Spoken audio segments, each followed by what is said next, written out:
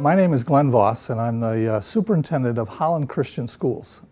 It's a school in the western part of Michigan, a non-public school with about 2,200 students, K through 12. At Holland Christian, we had already begun a discussion, and as many schools have shifted the emphasis from teaching to learning. Who's in the center of the process?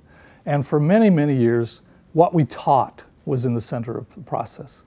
Now, significantly, what children learn is in the center of the process. And technology was going to be a big part of that shift. We needed to have teachers recognize that they could do what they were doing, but they could do it differently. More importantly than differently, they could do it better.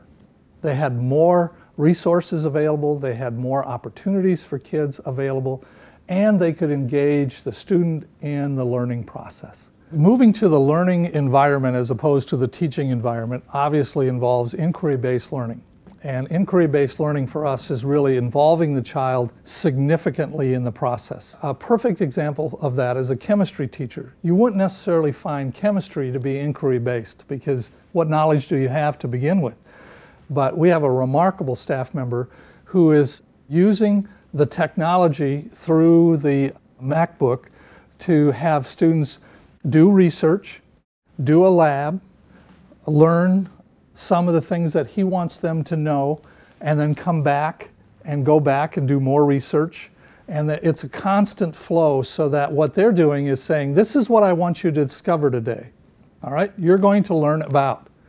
And that's inquiry-based learning for us. That's repeated in social studies, that's repeated in English, that's repeated in foreign languages. And those examples, I think, provide us with ways for students to be fully engaged in learning.